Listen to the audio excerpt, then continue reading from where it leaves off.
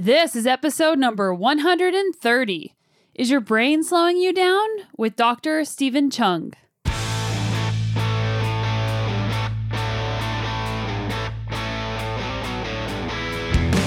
Welcome to the Sonia Looney Show. This is a podcast about how to live a high-performance life, spanning the categories of mindset, plant-based nutrition, inspiring stories, and sports science to help you be better every day. You have a lot more physical capacity at any one time. 99.9% of the time, it's really how close to that limit are you willing to go. That can be a physiological reason, but it can also be a perceptual reason. But it comes down to your brain saying, given all that's going on, how hard am I willing to go right this second? It's hard to believe that it is already August. In the back of my mind, I always have goals for the summer, independent of the bike. And I think, oh yeah, like by the end of the summer, I'll have that done. And then today I realized it was August and the end of the summer is rapidly approaching. So I better get myself in gear. I hope you've had awesome adventures and great races if you like racing, and definitely just fun times outside. I want to say a big thank you to those of you who pre-ordered my Moxie and Grit jersey. We are almost sold out. They almost sold out in the pre-order. So they are now available to ship, and there's a few left. So if you want to get a Moxie and Grit cycling jersey, go to moxieandgrit.com. That's moxyandgrit.com. I also want to say thank you so much to those of you who are supporting my work financially on Patreon. It makes a huge difference whenever I see that every single month. And just kicking a few bucks a month to the show really does help the growth. It helps cover the costs and also helps my awesome and amazing audio engineer, Roma, keep the lights on. So thank you so much to those of you who are supporting my work, and also to those of you who share the show on Instagram. I always add those to my Instagram stories, and it's been really fun to connect with you and see what episodes are resonating with you. So speaking of episodes, we should get into today's episode. And if you're familiar with my podcast, I'm sure you've heard other episodes with the acclaimed researcher and environmental physiologist, Dr. Stephen Cheung. And Dr. Cheung is not only a wealth of knowledge on the topic of environmental physiology, but he is an avid cyclist himself, and he is just recovering from a pretty bad injury. So it's been good to see him back out there on the bike. He is a professor at Brock University in the Department of Kinesiology, and he is also the author of the textbook Advanced Environmental Physiology. He's also the author of the books Cutting Edge Cycling and Cycling Science. And you may have heard him on the show in episode 93 talking about how to heat train, which we did whenever I was going to Cape Epic, or episode 114 on how to train for altitude. And those episodes were both massively helpful for myself and also the feedback that I got. So if you're curious about those things, definitely check out those episodes. He was in Kelowna and on sabbatical from Brock University earlier this year in my hometown of Kelowna, British Columbia. And I was fortunate enough to get to pick his brain on all sorts of topics multiple times. And he so kindly spent his time chatting with me on this podcast more than once. In his spare time, he is the sports science and training editor for PezCyclingNews.com. So he definitely stays pretty busy with all the things that you just heard. And I'm excited about this episode in particular because it involves something we have all experienced: wanting to slow down while exercising. And there are several schools of thought and fascinating research about perception of effort, on fatigue, on whether limits live in our mind or in our body, and how to even trick ourselves to go harder for longer. And as a side note, if you enjoyed this episode, I highly recommend you also check out my episode with Alex Hutchinson and his book Endure, or my episode with mental fatigue researcher Dr. Walter Staiano. All these episodes I've mentioned are in the show notes, so if you heard something that you maybe missed on some previous episodes, definitely go check them out. It was really fun to sit down with Dr. Cheung on this topic because the theory of what causes us to slow down is somewhat controversial, and Dr. Cheung offers a pretty balanced view. He has also done a lot of his own research in his lab by seeing how heat affects the body and also how motivational self-talk affects how someone slows down. And he's written a lot of papers on this. If you want to check it out, there's some papers linked up in the show notes, or you can just go to Google and just Google Dr. Stephen Cheung research papers. We covered a lot in this podcast, but the things that I think you'll find most notable and interesting are how to train your brain to push yourself harder, motivation, relativity, and benchmarking of pain, how to know if you're actually just mentally fatigued or if you're simply just not motivated, the role of motivational self-talk and some examples of good self-talk to help you go harder and longer. We had a conversation about quitting, how to get out of the rut of quitting, or how to know when you should quit due to environmental factors that could be dangerous for your health. And we talked about things like deception of data to get someone to go harder, and if music actually helps you be a faster athlete. So I hope you guys enjoyed this episode with Dr. Stephen Cheung. There is a lot of great things to learn, a lot of great things to apply starting now on your bike rides or on your runs or pretty much any time. Don't forget to hit the subscribe button on the show. And also, I have a free weekly newsletter. It's sonyalooney.com/newsletter, where I send out a notification of the Crush It Monday episode and also of the interview episode of the week.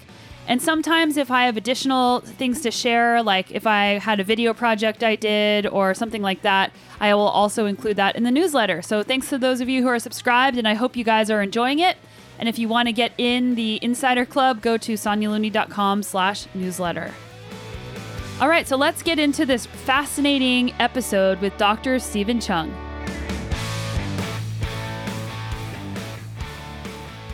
Welcome back again to the show, Dr. Cheung. Hopefully third time lucky. Hopefully I'm not as injured as the last time we talked. That's right.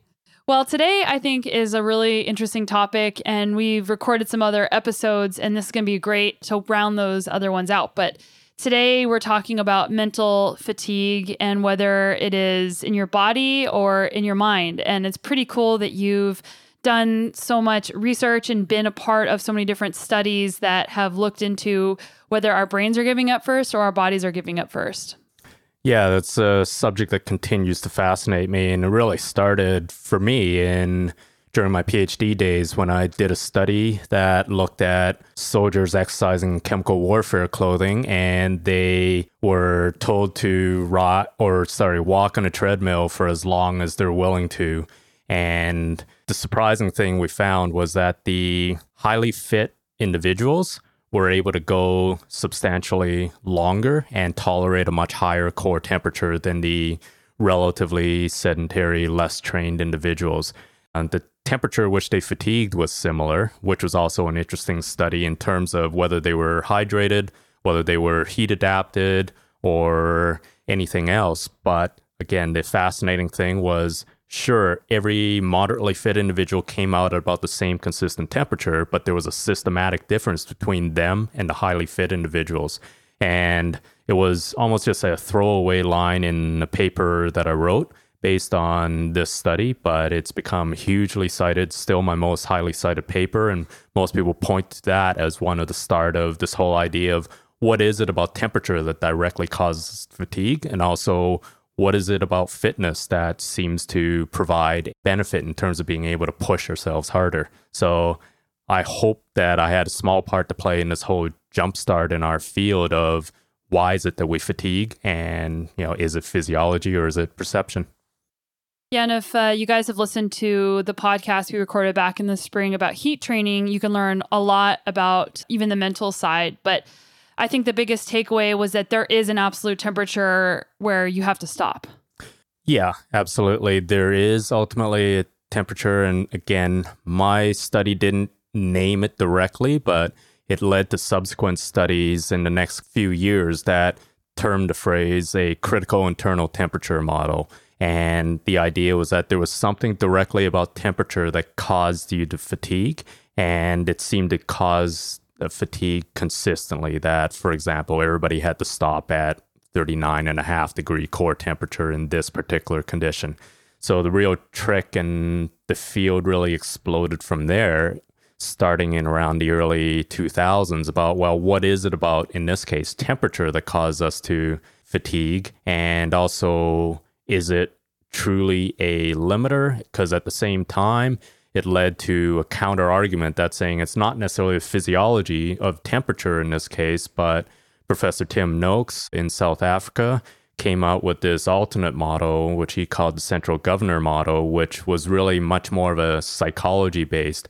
It said it wasn't really temperature in this case that he was building his argument. It wasn't temperature that was causing you to fatigue. It was really the temperature causing your brain to say, I'm in distress and I better slow down. And that's why you fatigue. So again, this whole field of physiology versus psychology, obviously it's been around for a long time, but really in the late 90s and early 2000s, it really started branching out and really ballooning into whole different ranges of models. So we have Noakes' central governor that if we want, we can talk about more. We also have a variation or a whole different model, depending on who you talk to, with Samuele Macora's model of this whole psychobiological theory of motivation.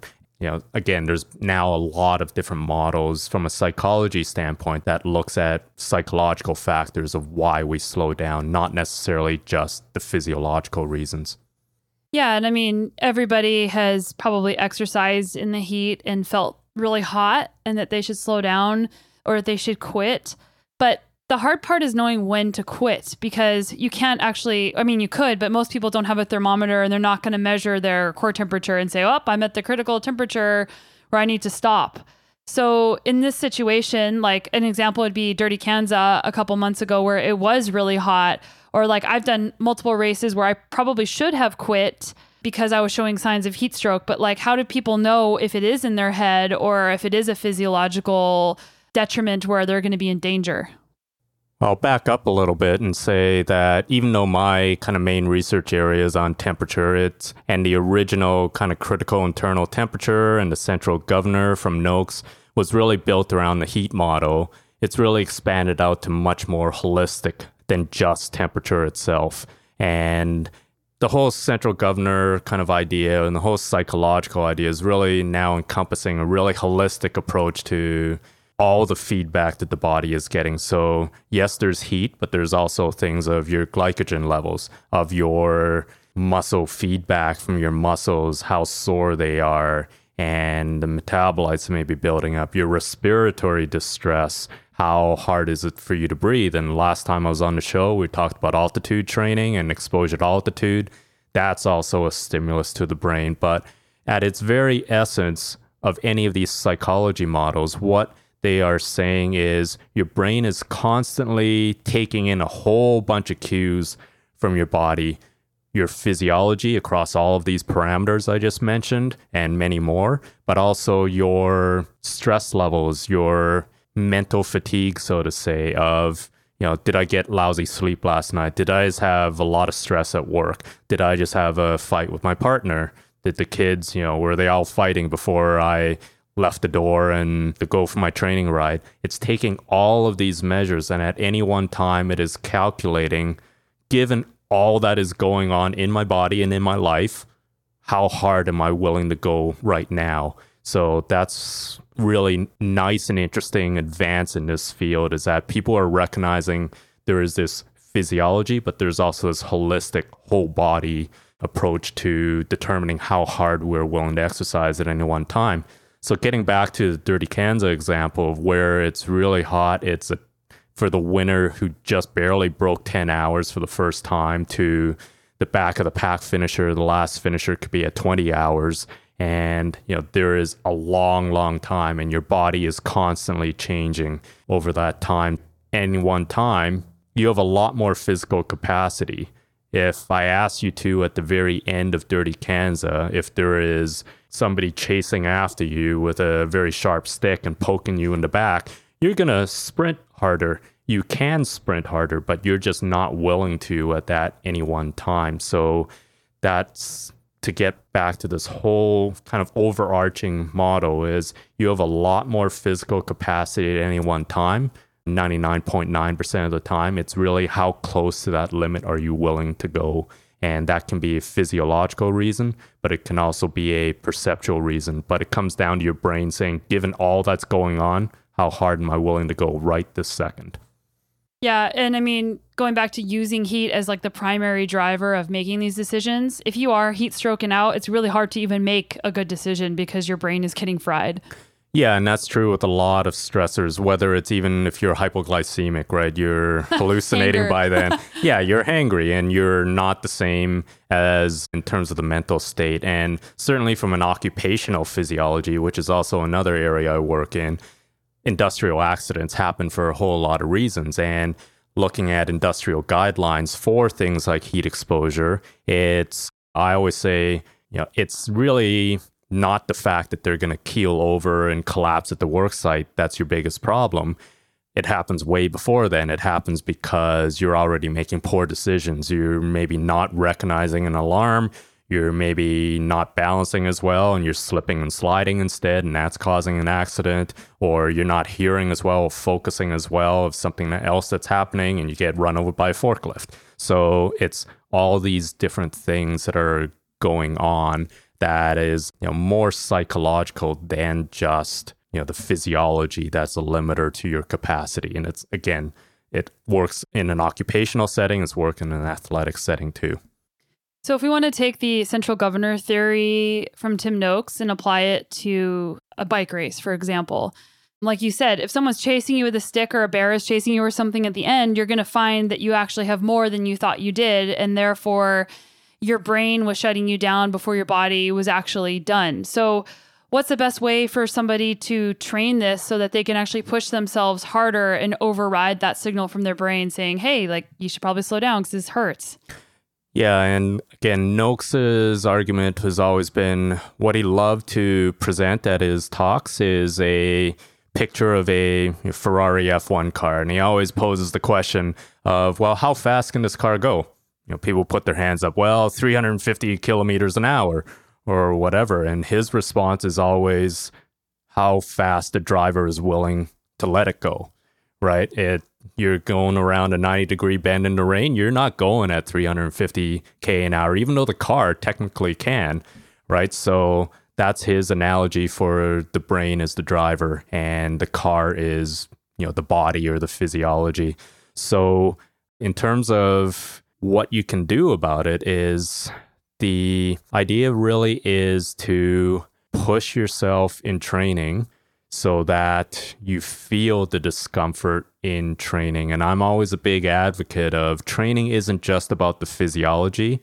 It's about the discomfort and about being used to that discomfort. And by discomfort, I mean a whole host of things. It can be the fact that you have a sore back and you're not able to work as hard as a result and you feel constantly your back throbbing. It can be heat. It can be the fact that you are starting to get hypoglycemic and you aren't, thinking straight. If you're doing Dirty Kanza, again, that's a 10 to 20 hour event and you're going to probably run into stretches like that. So it's important in training to get used to that. And again, the analogy I like to use is not only are you training physiology, you want to make that Ferrari car better in terms of having more horsepower, being lighter, being able to go faster, but you also want to be willing to push it harder. So you have to experience it in training. And I think there's no way to get around it because the other component of Tim Noakes's model in terms of this whole central governor or experience model is exactly that, experience. So if you have never run, let's say at a 10K race pace before, and at whatever pace you want to target at, you're not going to know how it feels and it's going to feel very distressing. And that's going to be a stress and a sort of source of anxiety for your brain, and your brain's going to not respond well to it. But if you have run that pace in training, even for shorter periods of time, you're going to be used to that discomfort.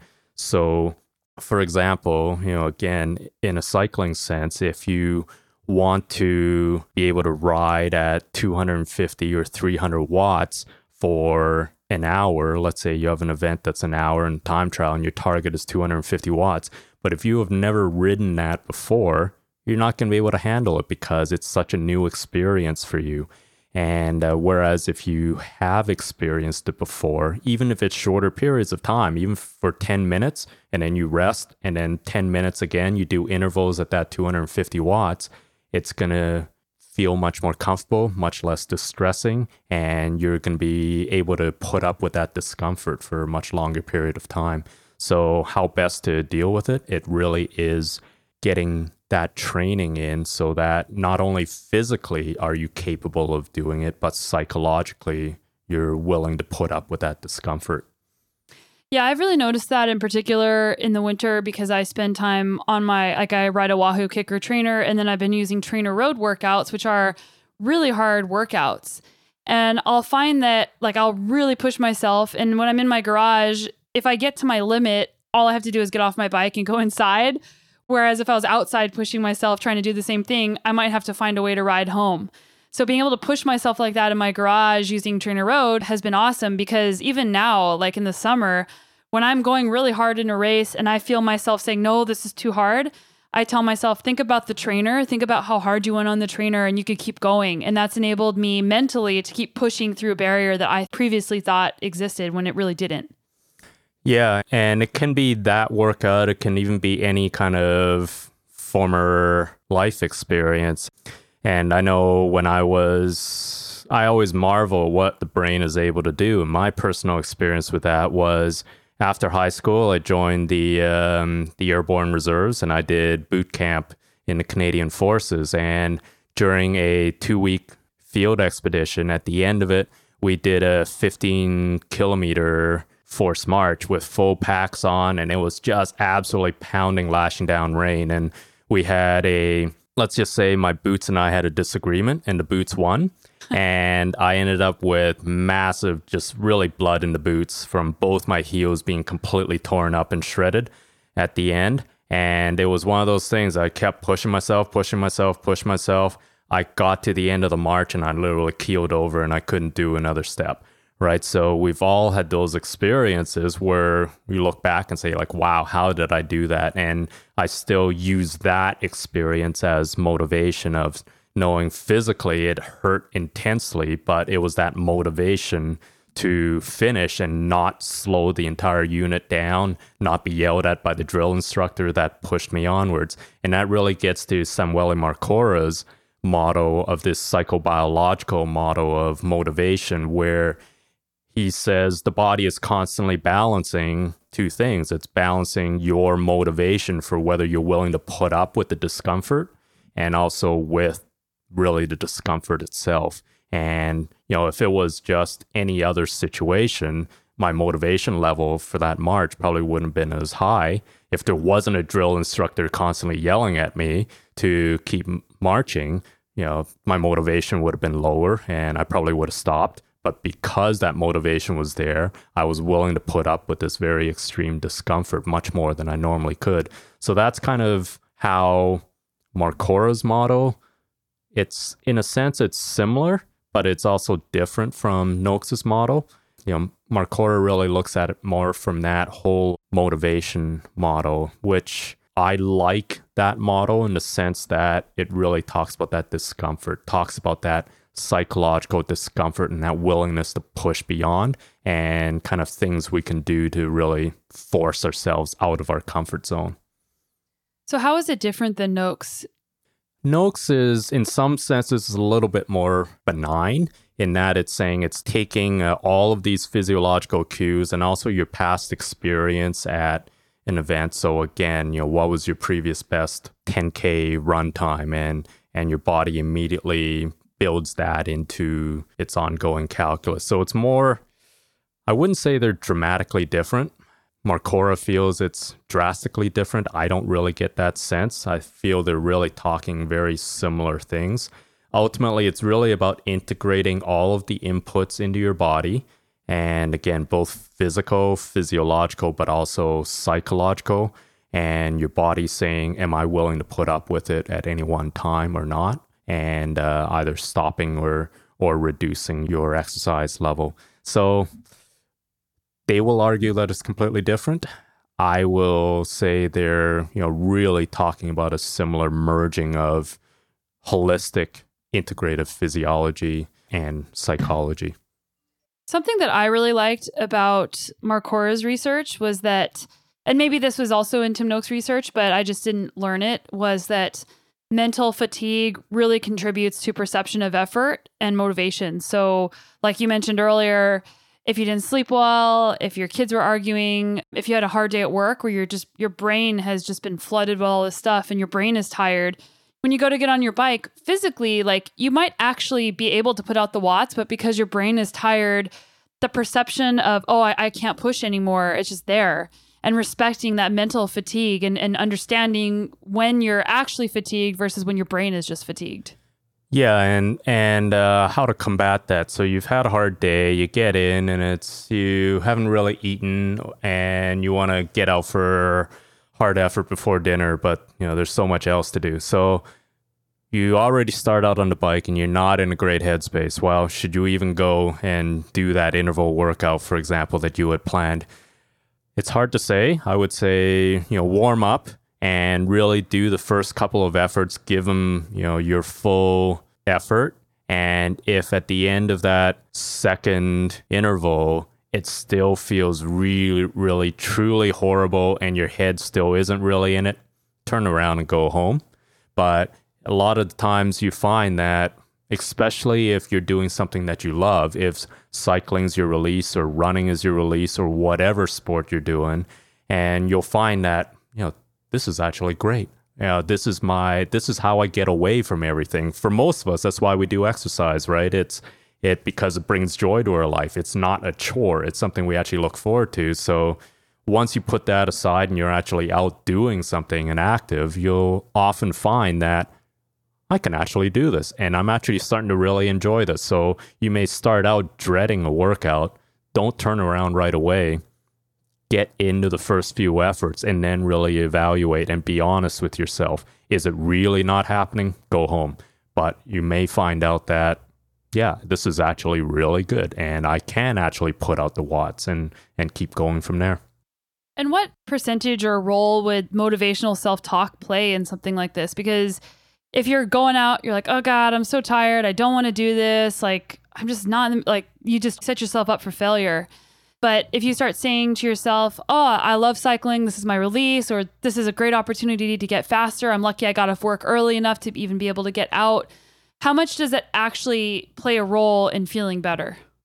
I think it plays a huge role. And I think another thing athletes and individuals need to develop is when things are going wrong is how to refocus and how to reframe their negative thoughts into something actually enjoyable. And whether it is different kinds of motivational self-talk or reframing, okay, I don't really feel great on the bike. I've just had all the stress in my life, but hey, I'm on my bike. And this is a chance for me to, feel better afterwards because I'm doing something I love. So I think it's also really important to have those strategies in place for when it is a bad day so that you can turn your thoughts around into being positive instead of being negative, because that happens in races too, right? You all go through rough patches of any kind, whether you're just not feeling it for whatever reason, because you're starting to get hungry or because you're starting to get dehydrated, or you just feel that, this race is way above your level right now. But it's critical in racing to be able to mentally turn it around and to refocus. So I think that's also a critical strategy, and it completely fits in Marcora's model of motivation. I've had personal experience with this in research, and we talked about it in my heat episode with you, but we did a study in 2017 with my master's student at the time, Phil Wallace, and what we did was looking at whether motivational self-talk and that training improves your tolerance to exercise capacity in the heat to really hard exercise in a hot environment. And we had two groups, one that had before and after tests in the heat. And the first group, the control group, had no intervention. We just told them to come back in 2 weeks, we'll test you again. The other group got a really individualized motivational skills training type of intervention where we worked with them carefully one-on-one to develop these refocusing mantras. And then we tested them again afterwards. So those two groups had no differences in their physiology and their physical ability, VO2 max, whatever, before and after. But the motivational skills group was able to go about 25% or more longer in the heat in a very, very hard exercise. So it was only psychology that was doing this. It wasn't any physical improvement at all in these two individuals or in these two groups. Their training was exactly the same, and the response was night and day different. So I'm a big believer in that motivational skills, and that really feeds into the Marcora model. And again, I think the Noakes model touches on it, but it was never really developed well enough before Marcora really brought in the motivation model to really be a central focus of that central governor model. But I'm a big believer in it, and I think it's critical to do in training because it's something we really rely on in competition itself. And can you give some examples of what those refocusing mantras were so people can maybe try them out? Yeah, we didn't have a set template, but again, it was a response to a very hard exercise in the heat. And we told them, or we encouraged them to develop their own individualized mantras. So it wasn't just we told everyone, be happy. It was you figure out what makes yourself happy when things are hard. So when you feel, oh, it's so damn hot, I can't stand this anymore, I'm sweating everywhere, it's getting in my eyes, I hate this.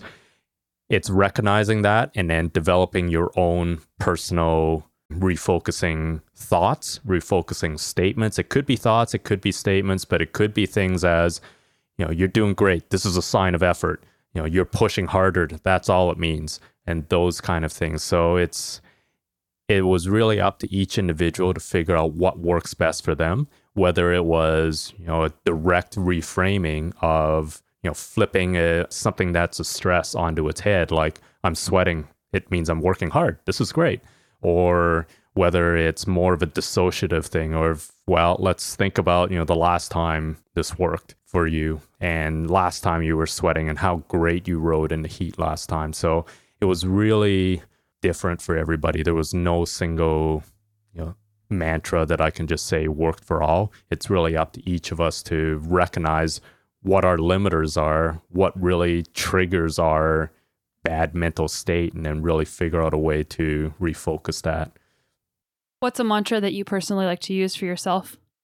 I really like the fact that, I'm pushing my body. This is great. I am push harder, and you can dig through it. And one of the ways I personally deal with hard stress is making a next milestone. And I actually make a deal mentally with my body.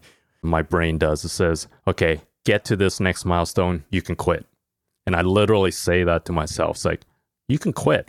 And we have this super hard club ride that's a training race on Tuesdays in our group back in Ontario, where it's way above my grade. It's these guys that are usually way faster than me, and I just hang on for dear life in the race. And I literally say lap per lap, next lap you can quit, but you have to stay with them.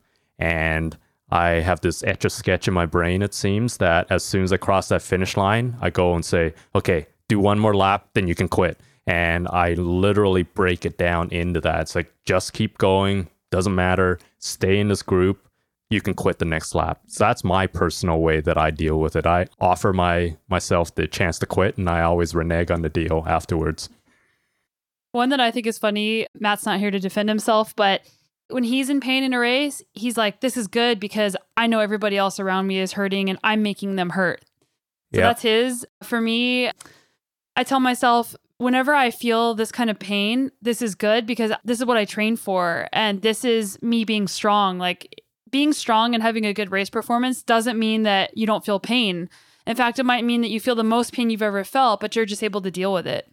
Yeah, and sometimes it can be about tormenting others. And since my research is all about making other people suffer, I remember back in my main road racing days in the early 90s, and we have a race in BC called the Tour of White Rock, and there was one super steep hill. And I remember one time I was in a breakaway with another guy, and he was always behind me on the hill, and I could just hear his breathing. I never had to look at him to see how he was doing. I could just hear.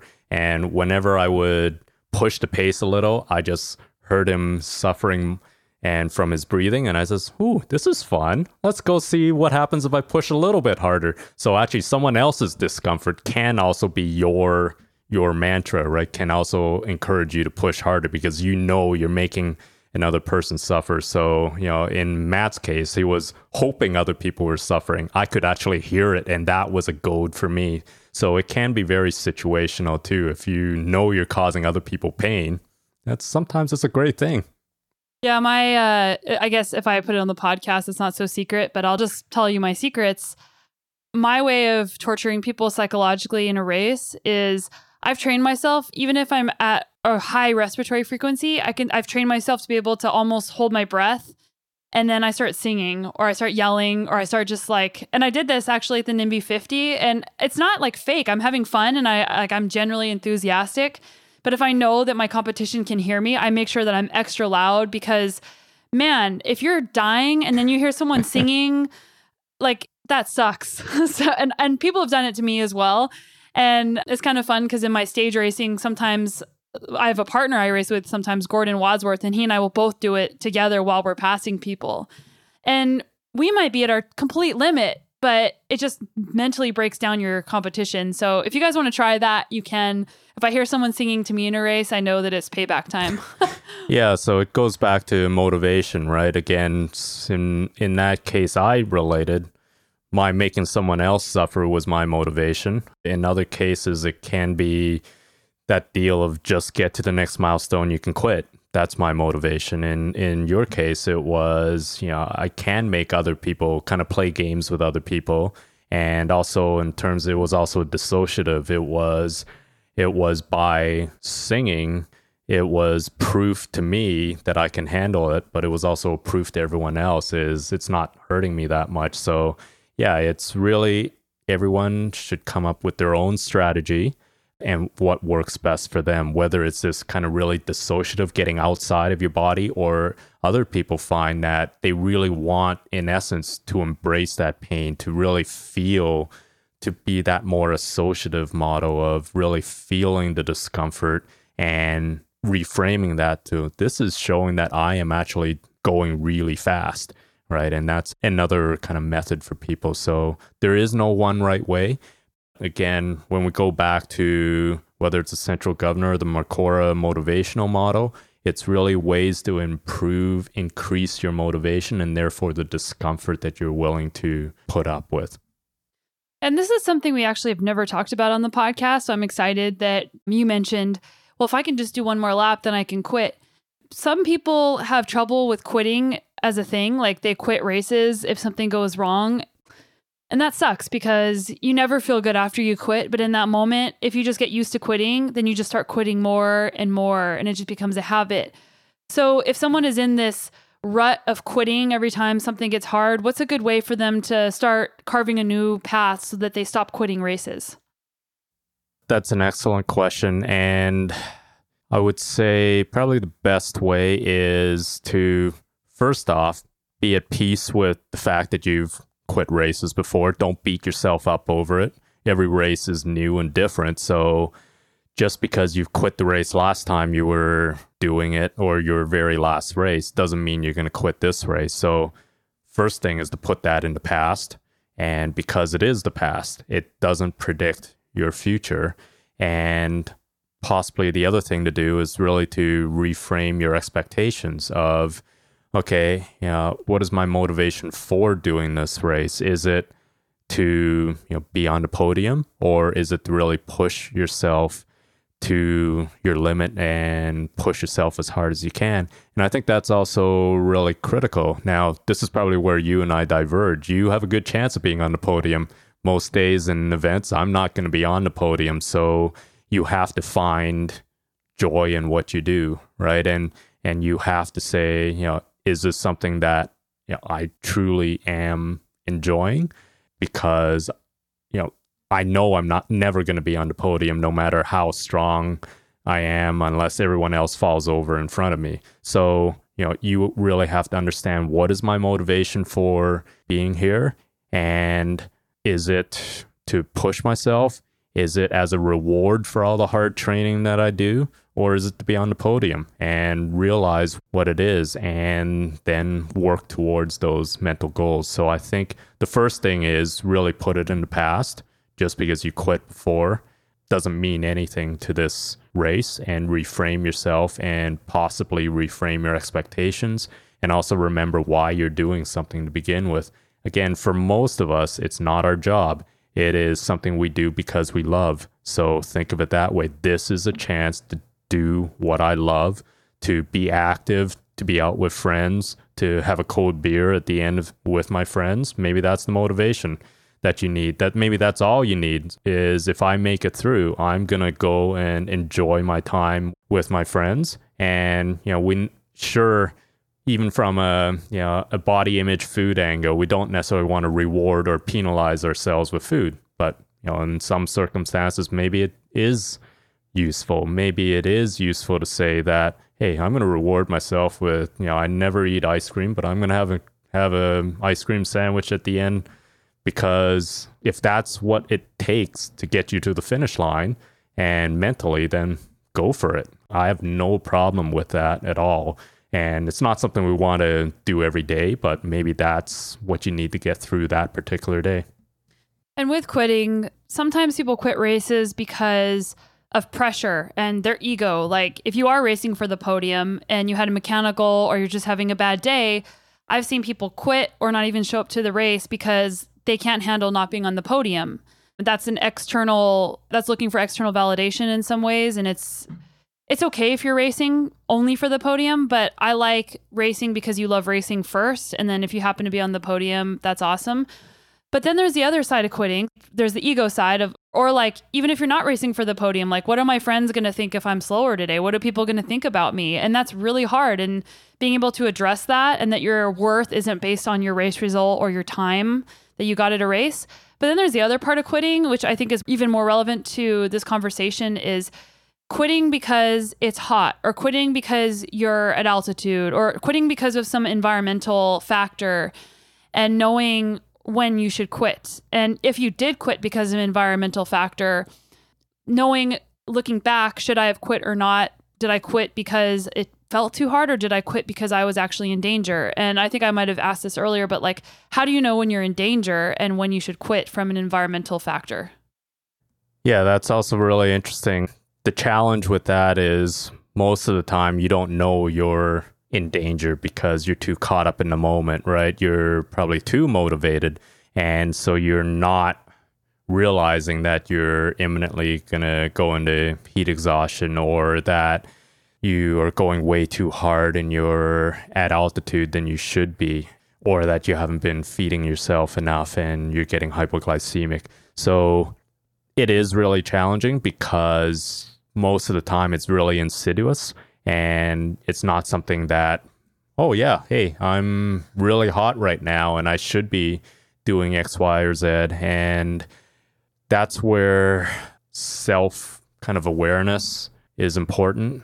It's not perfect because, again, we're so caught up in it, but just realize that these are potential issues, and really, do these self checks on yourself. And whether it's something even as simple as setting an alarm on your watch every 15 minutes, and every 15 minutes I'm going to, drink a bottle or take a good drink from my water bottle, or I'm going to eat gel or some piece of food every half hour. If it takes you to do that, then, do so, right? And it sounds stupid, but, and people would go like, why is your Garmin, beeping? Well, if that's what it takes, do it. And because it is so difficult to recognize these signals in yourself, that the best method is prevention, is by taking care of your body and really doing things so that you can last the entire event. Another thing that I think is helpful too is looking for degradation. So are you getting worse? And is it not getting better? So if you're doing a really long race and it's just getting worse and worse and worse, there is a certain point where you're probably endangering yourself. And we were talking about some research earlier before we started recording, where they took some MRIs of some adventure racers. And I want you to tell the story about that. But these people, they probably can push their body to a more extreme limit. So I'd love to hear more information about the study. And then when should those people know when to quit? Because I would say that myself, I can relate more with them because I've really been in dangerous situations, and it's important to know when to quit. Mm-hmm. Absolutely. And again, this goes back to the whole idea of what is it about fitness that seems to allow you to push yourself harder. And again, we talked right at the start about some of my PhD studies that showed it from a heat angle. This particular sets of study that was done in San Diego, I found super fascinating. It came out around 2012 or so, but what they had were tested the multi-day adventure racers, which involves anything from canoeing, kayaking, mountain biking, orienteering, and it's multi-day. The big famous one is Southern Traverse in New Zealand. No sleeping. Yeah, no sleeping. And they tested these elite individuals with your typical college-age recreational or generally active individuals. They tested them in MRIs, and what the participants didn't know was the timing and the severity of a stimulus. They knew they were getting some stimulus, but they looked at the stimulus was actually essentially almost choking. It was restricting their breathing, and it was pretty short. Nobody was harmed in this. It ran through ethics. You science people are just evil. Yeah, it sounds great. So that was the stress, and they were looking at the activity in the MRI, and the recreational kind of control group, their brains lit up like 4th of July. It was crazy. They were hyperactivated, really strong sympathetic drive, all of these things. But the adventure racers, there was almost no change in their MRI. It was really, really mild at best. So it seems that these adventure racers were able to tolerate more discomfort, and even if it was a sudden shock of a discomfort. So it absolutely goes back to the point I made earlier that training seems to be just as much about putting up with discomfort as it is about the physiology. Where the trick really becomes and where the challenge becomes is those are the same people that may be really close to pushing their body to its absolute limit, and they are probably at bigger risk of things like heat stroke, of things like altitude sickness, of pushing their body way harder than they want to. The other analogy I like to use is if you compared these two groups, and what we're looking at is really your gas gauge in your car. Now, we all have a certain amount of gas in our car, and when it runs dry, the car is not going anywhere. But in our gas gauge, we all have a yellow kind of warning signal, and the question really becomes, how close to the absolute limit once the yellow light goes on are you willing to push yourself? Are you the type like these recreational individuals who, as soon as they see the yellow light come on in the car, they'll find the very next gas station and stop wherever they're going, find a gas station and fill up? Or are they like these adventure racers who will really push themselves to the absolute very last drop in their gas tank? And again, those are the people that might be at risk. So what happens for them is if you now throw on things that may alter their perception of exercise and how hard it is, that may be the trigger that really puts them over the edge. So simple things like taking painkillers beforehand, if you are dulling your sensation of pain and you're already running really close to that limit, that's not a good thing. If you are, in a sense, artificially fooling your brain into thinking you're cooler than you are, that's not a good thing either. So it's really those elite athletes who are super motivated, who are willing to put up with a huge amount of discomfort. Those are also paradoxically the people who are most at risk at overdoing it. Most of us will say, whoa, nope, I'm going to stop for gas, I'm going to slow down, or I'm not going to push myself as hard. But it's these super highly motivated individuals who are going to really be at risk. So those, in a sense, are the people that also hopefully are listening and know not to mess with their bodies or not to mess with their perception of how they are doing, or to be really self-aware of themselves during a hard effort. Yeah, I think there's been some good advice given here, depending on which end of the spectrum you're on, but I think there's been good advice for people on the end of the spectrum where maybe they give up a little bit sooner than they should, and how to build more resilience in that regard. And then people who are on the other extreme, how not to put yourself in danger. But what about people that are doing like the recreational people who do the Ironman, for example? And there's a lot of people there that are pushing themselves way past where they should be. And they're like getting IVs or they're getting, I've heard of people who are recreational collapsing before they get to the finish line. Those people are also pushing past their physiological limit, right? Yeah, I think so. And I think in those individuals, it's probably more along the lines of they've really hit the physiological ceiling and their body just isn't, ready for that event, no matter how, in a sense, easy they're taking it. Yes, they're going much slower than the elite finishers, but they are still putting their body through much more than they are possible of going. So in a sense, their gas tank is less, so they can't go as far. Whereas the really elite trained individuals, they have a huge gas tank, and also they're willing to put up with a lot of yellow warning on their gas gauge. So I think in a sense, the reason for fatigue may be different in those groups. It may be because in those less fit individuals, the recreational athletes, their capacity just isn't there and they are pushing themselves too hard. And yes, for everything from your sweating isn't as developed, if you're not as fit, if you're not as a really highly fit individual who has higher sweating capacity, so you can put up with more thermal stress. So, it's not necessarily a psychology thing for the less fit individuals. It's about your physiology and whether you can actually do something or not. So that's why I think people still need to be self-aware, because you can still be highly motivated. Maybe your first Ironman and you've trained the last year for it, you've invested a lot of money, and that may be your motivation for being there because you really don't want to disappoint your friends. But again, you're pushing your physiology too hard. Or it can be the elite individual, their physiology may be able to do something, but they're pushing, their motivation is kind of the barrier and is pushing them above and beyond it. So there can be different reasons for fatigue. It can be physiological. It can also be primarily psychological or motivational. Something else that I find really interesting is about motivation in a lab setting versus in a race setting. Because I think probably all studies are done in a lab because you need to have a controlled environment. And also people who are doing physiology testing just to see like, what's my FTP, what's my VO2 max, like learning all those things. You might not get real readings in that setting. There's athletes that don't test very well because they're not motivated enough in that situation. And then they are able to go a lot harder in a race. Oh, yeah, absolutely. And anytime you're in a race setting, you can always push yourself harder than you can in a lab. And there's also been classic studies of, we all know, this whole crowd effect. That's been known really forever since the dawn of exercise physiology in the early 1900s. We know that if there's a crowd observing you, you're going to push yourself harder, even in a lab setting, than if you were doing the exact same test with no feedback.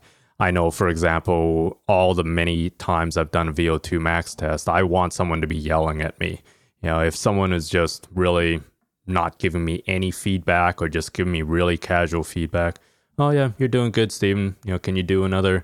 Versus really being that drill instructor that I go back to in my dreams and nightmares of, really yelling at me, I will push myself harder. So yes, you can always push yourself harder in a race setting than you can in training most of the time. And that has been studied, for example, is finance or is money the motivator? They've done some studies of looking at whether, knowing there's a cash payout if you beat your previous best time in a time trial, is that motivating? And they found that, it wasn't necessarily. And again, there's probably some people that are motivated by money or motivated by those external things, or other people who are more, again, internally motivated, who, it's not about being on the podium or about getting the prize. It's about pushing yourself. So yeah, the crowd is a huge factor. So yeah, ring those cowbells if you're spectating at a race, cheer, kind of really support the racers, and they're going to give you a better show. It's the road races where there's absolutely nobody in the pros, and we have races in the Middle East where there's minimal spectators, and the pros just don't get motivated for those, right? Versus being on an epic climb in the Tour of Italy or Tour of France, where There's tons and tons of people cheering. As long as they don't get in the way, they're a huge motivator. Yeah, and World Cup mountain biking, I've never done one, but man, I would love to be just racing with that kind of crowd. It would just be so fun to feel that energy.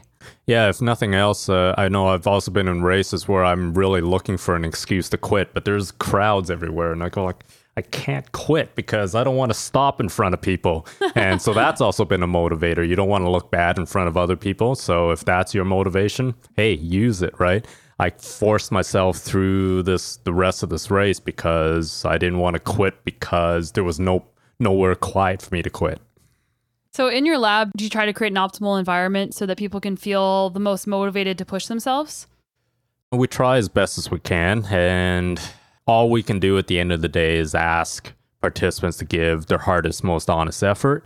But at the same time, there have been studies looking at deception in the lab, and that works too. Oh, yeah. And there's been studies in whether it's where they're told they're competing against another competitor, but what they're really competing against is their previous best time plus 2% in power output. So, it's only a tiny little bit, but they're racing this other avatar and they're going like, oh, I'm going to push myself and I'm going to push myself. Even though this was their previous best time and they added 2% kind of wattage to it, they still pushed themselves because they thought they were racing against someone else. So we know that deception works. We know that, the other thing, again, going back to temperature, there's been studies showing that they've had studies where they have posted at the same time as they're exercising their true core temperature.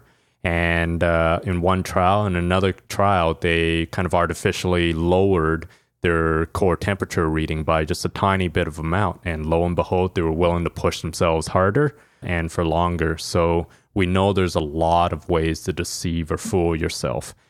Sometimes that's really useful in racing. But again, if it's those really elite people that are running at close risk of exceeding their physiology, I probably wouldn't want to mess around with that at all because that's what's going to push them over the limit.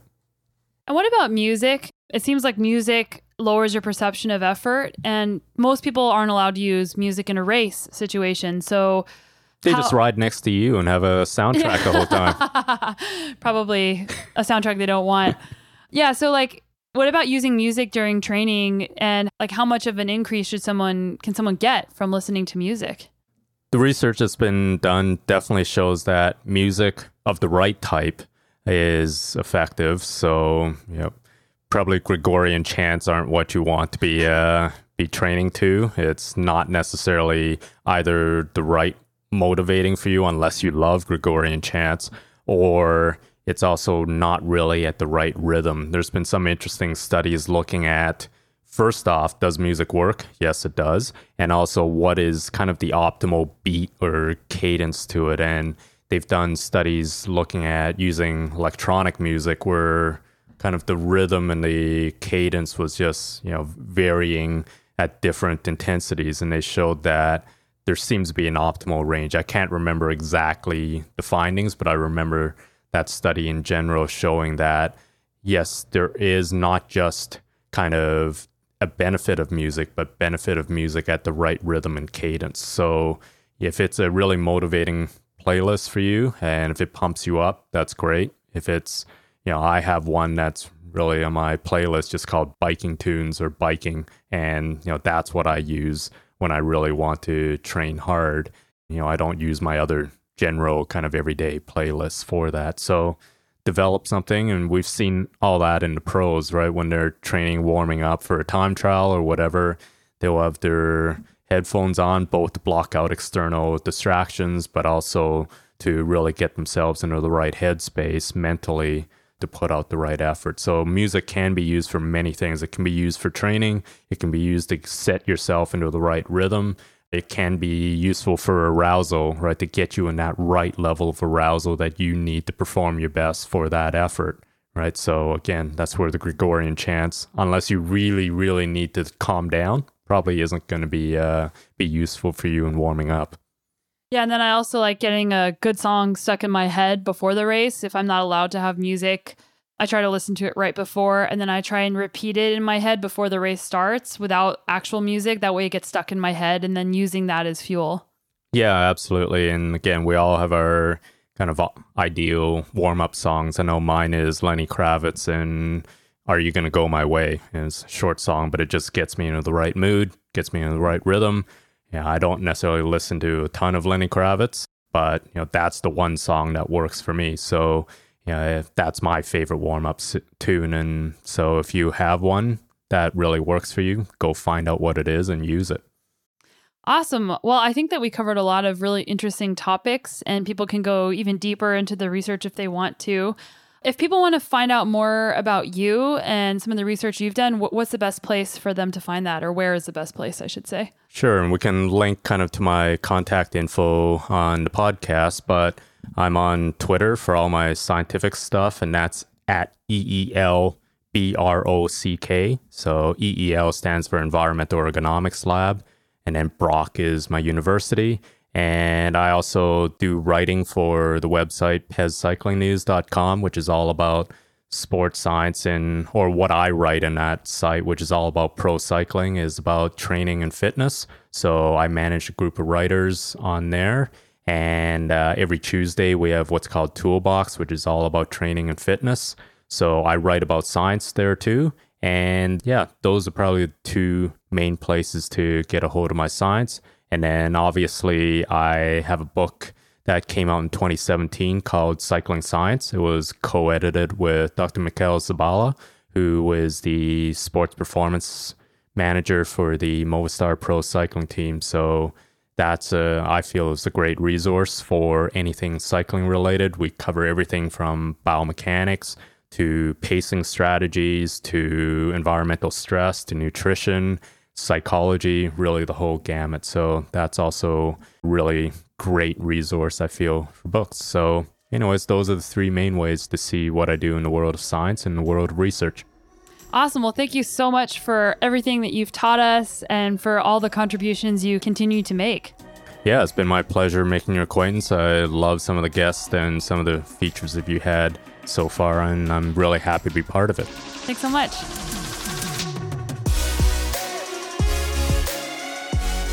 I hope you guys enjoyed that episode, and if you learned something, take a screenshot of the show and write down what you learned and how you're going to use it starting now. I think that everyone will get something different out of this, and I love to hear what's working for you. For me, the motivational self-talk on the trainer has been one of the best things, because I don't know about you, but whenever I'm in the closed environment of riding the trainer and using Trainer Road, I suffer more than I do probably in a race. So sometimes I actually dread the pain of my workouts. So being able to get myself into a mental state and also have the right playlist and the right music where you can almost hypnotize yourself into not feeling the pain as strongly can really help you go harder. And he's so right. Dr. Cheung is so right when he said that whenever you can train yourself to suffer a lot in a workout, it makes the anticipation of suffering in the race not nearly as bad. Don't forget to hit the subscribe button if you're enjoying the show and want to make sure that you get notifications of future episodes. And again, if you want email notifications, feel free to sign up for my free newsletter, sonyalooney.com/newsletter. Thanks so much for listening, you guys. I'm stoked that you're here. I really appreciate you listening to the podcast and sharing your time with us. Wishing you all the best success in your training and adventures, and we'll see you back here next week.